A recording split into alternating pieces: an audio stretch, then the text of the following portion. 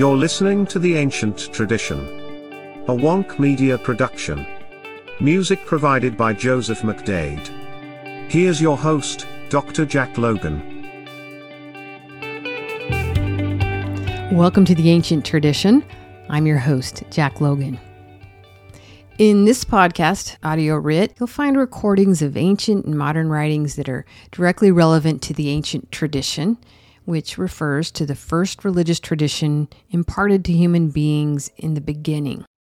On this platform, you can find an entire podcast dedicated to trying to reconstruct that first religious tradition from all of the evidence that we can find in the historical record. If you haven't given it a listen, just search for the Ancient Tradition podcast or visit our website, theancienttradition.com.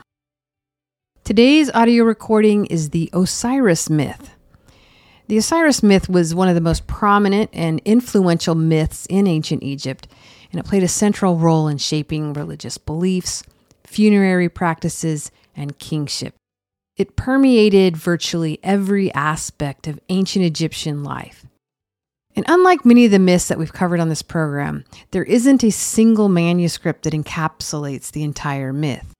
Instead, we find fragments of the myth scattered across a number of different sources, including the pyramid texts, coffin texts, and the Book of the Dead. In the early 1900s, Scottish journalist and folklorist Donald Alexander Mackenzie consolidated the scattered elements of the myth into a unified historical narrative. It's that narrative that constitutes today's audio recording. In the myth, the god Set, jealous of his brother Osiris's kingship over Egypt, concocts a cunning plan to kill him. At a grand royal feast, Set unveils an exquisitely ordained chest, declaring that the one who perfectly fits its dimensions shall claim it as a prize.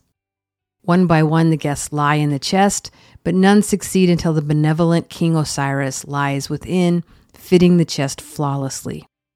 Seizing the moment, Set's malevolent followers spring up, ruthlessly nailing the chest shut, tragically suffocating Osiris. Set secretly commands his followers to dump the coffin into the Nile River. Isis, Osiris's queen consort, devastated by the loss, tirelessly searches the riverbank for any trace of the chest or her beloved's remains. The Osiris Myth. When Osiris was born, a voice from out of the heavens proclaimed, "Now hath come the Lord of all things." The wise man Pamales had knowledge of the tidings in the holy place of Thebes, and he uttered a cry of gladness and told the people that a good and wise king had appeared among them. When Ra grew old and ascended unto heaven, Osiris sat in his throne and ruled over the land of Egypt. Men were but savages when he first came among them. They hunted wild animals, they wandered in broken tribes hither and thither, up and down the valley and among the mountains, and the tribes contended fiercely in battle. Evil were their ways, and their desires were sinful. Osiris ushered in a new age. He made good and binding laws. He uttered just decrees, and he judged with wisdom between men. He caused peace to prevail at length over all the land of Egypt. Isis was the queen consort of Osiris, and she was a woman of exceeding great wisdom. Perceiving the need of mankind, she gathered the ears of barley and wheat, which she found growing wild, and these she gave unto the king. Then Osiris taught men to break up the land which had been under flood, to sow the seed, and in due season to reap the harvest. He instructed them also how to grind corn and knead flour and meal, so that they might have food in plenty. By the wise ruler was the vine trained upon poles, and he cultivated fruit trees and caused the fruit to be gathered.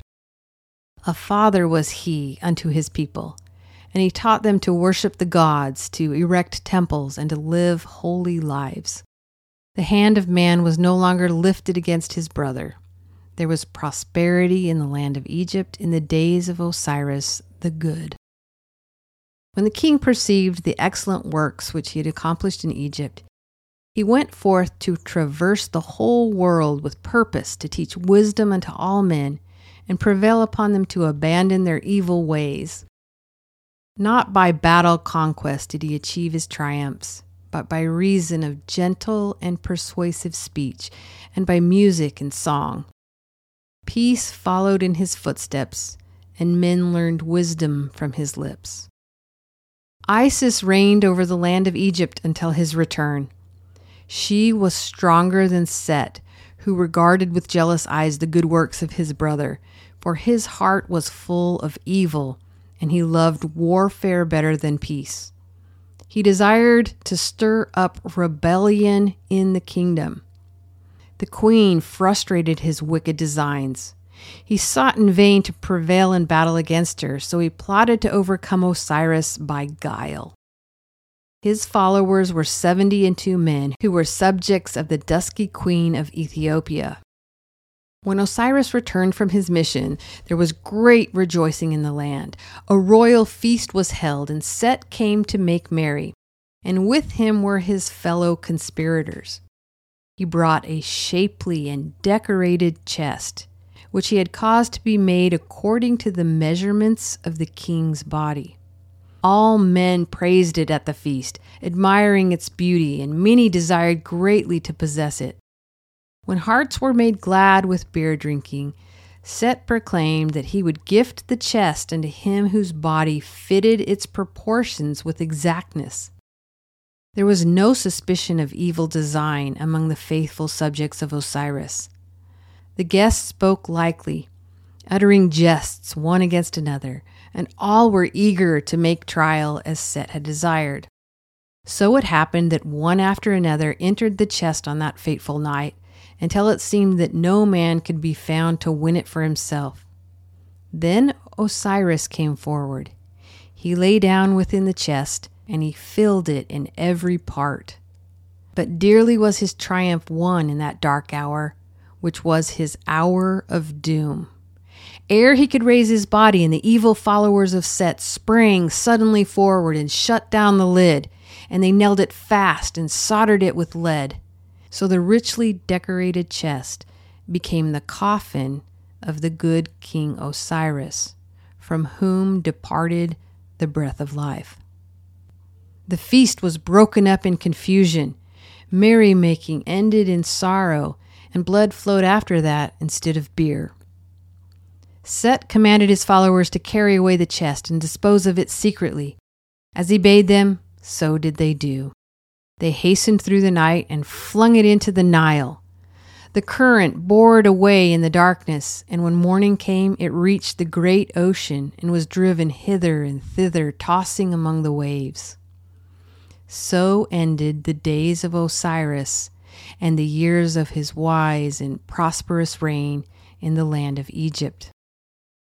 When the grievous tidings were borne unto Isis, she was stricken with great sorrow and refused to be comforted. She wept bitter tears and cried aloud. Then she uttered a binding vow, cut off a lock of her shining hair, and put on the garments of mourning. Thereafter the widowed queen wandered up and down the land, seeking for the body of Osiris. Nor would she rest nor stay until she found what she sought. She questioned each one she encountered, and one after another they answered her without knowledge.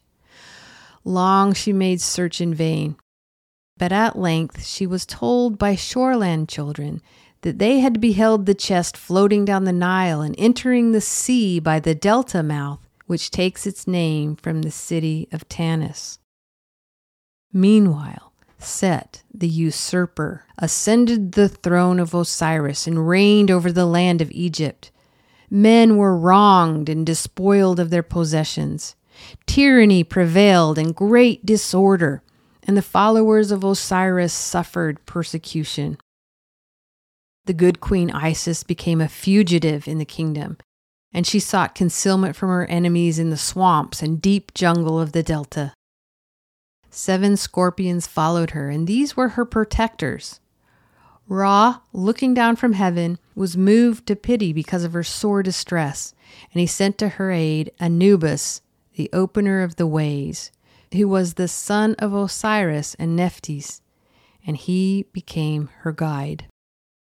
One day, Isis sought shelter at the house of a poor woman who was stricken with such great fear that she beheld the fearsome scorpions that she closed the door against the wandering queen. But a scorpion gained entrance and bit her child so that he died. Then loud and long were the lamentations of the stricken mother. The heart of Isis was touched with pity, and she uttered magical words, which caused the child to come to life again. And the woman ministered unto the queen with gratitude while she remained in the house. Then Isis gave birth unto her son Horus. But Set came to know where the mother and babe were concealed, and he made them prisoners in the house. It was his desire to put Horus to death, lest he should become his enemy and the claimant of the throne of Osiris. But wise Thoth came out of heaven and gave warning unto Isis, and she fled with her child into the night. She took refuge in Beuto, where she gave Horus into the keeping of Uazit, the virgin goddess of the city, who was a serpent, so that he might have protection against the jealous wrath of Set, his wicked uncle, while she went forth to search for the body of Osiris. But one day, when she came to gaze upon the child, she found him lying dead. A scorpion had bitten him, nor was it in her power to restore him to life. In her bitter grief, she called upon the great god Ra. Her voice ascended to high heaven, and the sun-boat was stayed in its course. Then wise Thoth came down to give aid. He worked a mighty spell. He spoke magical words over the child Horus, who was immediately restored to life again. It was the will of the gods that he should grow into strong manhood and then smite his father's slayer. The coffin of Osiris was driven by the waves to Byblos in Syria, and it was cast upon the shore. A sacred tree sprang up and grew round it, and the body of the dead ruler was enclosed in its great trunk. The king of that alien land marveled greatly at the wonderful tree, because that it had such rapid growth, and he gave command that it should be cut down. As he desired, so it was done. Then was the trunk erected in his house as a sacred pillar, but to no man was given knowledge of the secret which it contained. A revelation came unto Isis, and she set out towards Byblos in a ship. When she reached the Syrian coast, she went ashore clad in common raiment, and she sat beside a well, weeping bitterly. Women came to draw water, and they spoke to her with pity. But Isis answered not, nor ceased to grieve, until the handmaidens of the queen drew nigh. Unto them she gave kindly greetings. When they had spoken gently unto her, she braided their hair, and to each lock she breathed sweet and alluring perfume. So it chanced that when the maidens returned into the king's house, the queen smelt the perfume, and commanded that the strange woman should be brought before her. Then it was that Isis found favor in the eyes of the queen, who chose her to be the foster mother of the royal babe. But Isis refused to suckle the child, and to silence his cries for milk, she put her finger into his mouth. When night came, she caused fire to burn away his flesh, and she took the form of a swallow and flew, uttering broken cries of sorrow, round about the sacred pillar which contained the body of Osiris. It chanced that the queen came nigh and beheld her babe in the flames. She immediately plucked him forth, but although she rescued his body, she caused him to be denied immortality. Isis again assumed her wonted form, and she confessed unto the queen who she was. Then she asked the king that the sacred pillar be given unto her. The boon was granted, and she cut deep into the trunk and took forth the chest which was concealed therein. Embracing it tenderly, she uttered cries of lamentation that were so bitter and keen that the royal babe died with terror. Then she consecrated the sacred pillar, which she wrapped in linen and anointed with myrrh. And it was afterwards placed in a temple which the king caused to be erected to Isis, and for long centuries it was worshipped by the people of Byblos. The coffin of Osiris was borne to the ship in which the queen goddess had sailed unto Syria. Then she went aboard and took with her Maneros, the king's firstborn, and put forth to sea. The ship sped on, and the land faded from sight. Isis yearned to behold once again the face of her dead husband, and she opened the chest and kissed passionately his cold lips, while tears streamed from her eyes. Maneros, son of the king of Byblos, came stealthily behind her, wondering what secret the chest contained. Isis looked round her with anger. Her bright eyes blinded him, and he fell back dead into the sea. When Isis reached the land of Egypt, she concealed the body of the dead king in a secret place and hastened towards the city of Buto to embrace her son Horus. But short-lived was her triumph. It chanced that Set came hunting the boar at full moon in the Delta jungle, and he found the chest which Isis had taken from Syria. He caused it to be opened, and the body of Osiris was taken forth and rent into 14 pieces, which he cast into the Nile, so that the crocodiles might devour him. But these reptiles had fear of Isis and touched them not, and they were scattered along the river banks. A fish swallowed the phallus. The heart of Isis was filled with grief when she came to know what Set had done. She had made for herself a papyrus boat and sailed up and down the delta waters, searching for the fragments of her husband's body, and at length she recovered them all, save the part which had been swallowed by the fish. She buried the fragments where they were found, and for each she made a tomb. In after days, temples were erected over the tombs, and in these Osiris was worshipped by the people for long centuries. Set continued to rule over Egypt, and he persecuted the followers of Osiris and Isis in the delta swamps and along the seacoast to the north. But Horus, who was rightful king, grew into strong manhood.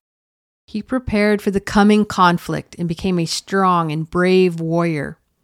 Among his followers were cunning workers in the metal, who were called mezanu or smiths, and bright and keen were their weapons of war. The sunhawk was blazoned on their battle banners. One night there appeared to Horus in a dream a vision of his father Osiris. The ghost urged him to overthrow Set, by whom he had been so treacherously put to death. And Horus vowed to drive his wicked uncle and all his followers out of the land of Egypt. So he gathered his army together and went forth to battle. Set came against him at Edfu and slew many of his followers. But Horus secured the aid of the tribes that remained faithful to Osiris and Isis, and Set was again attacked and driven towards the eastern frontier. The usurper uttered a great cry of relief when he was forced to take flight. He rested at Zaru, and there was the last battle fought. It was waged for many days, and Horus lost an eye. But Set was still more grievously wounded, and he was at length driven with his army out of the kingdom. It is told that the god Thoth descended out of heaven and healed the wounds of Horus and Set. Then the slayer of Osiris appeared before the divine council and claimed the throne. But the gods gave judgment that Horus was the rightful king, and he established his power in the land of Egypt and became a wise and strong ruler like to his father Osiris. Another version of the legend relates that when the fragments of the body of Osiris were recovered from the Nile, Isis and Nephthys lamented over them, weeping bitterly. In one of the temple chants, Isis exclaims, quote, "Gods, and men before the face of the gods are weeping for thee at the time when they beheld me. Lo, I invoke thee with wailing that reached high as heaven, yet thou hearest not my voice. Lo, I, thy sister, I love thee more than all the earth, and thou lovest not another as thou dost thy sister." Nephthys cries, "Subdue every sorrow which is in the hearts of thy sisters. Live before us, desiring to behold thee." The lamentations of the goddesses were heard by Ra. and he sent down from heaven the god Anubis, who, with the assistance of Thoth and Horus, united the severed portions of the body of Osiris, which they wrapped in linen bandages. Thus had origin the mummy form of the god. Then the winged Isis hovered over the body, and the air from her wings entered the nostrils of Osiris, so that he was imbued with life once again. He afterwards became the judge and king of the dead. Egyptian burial rites were based upon this legend. At the ceremony enacted in the tomb chapel, 2 female relatives of the deceased took the parts of Isis and Nephthys and recited magical formulas so that the dead might be imbued with vitality and enabled to pass to the judgment hall and paradise. That concludes the Osiris Myth. I hope you enjoyed this audio recording. The Osiris Myth is one of the most important myths in the ancient world, and it plays a very important role in our sister podcast, where we dive into comparative religion and share with you the amazing, even mind-boggling parallels between religious traditions. I highly recommend checking it out. Just search for the Ancient Tradition Podcast. That wraps up this edition of Audio Writ. Remember, in the words of William Shakespeare, knowledge is the wing wherewith we fly to heaven. I'm Jack Logan.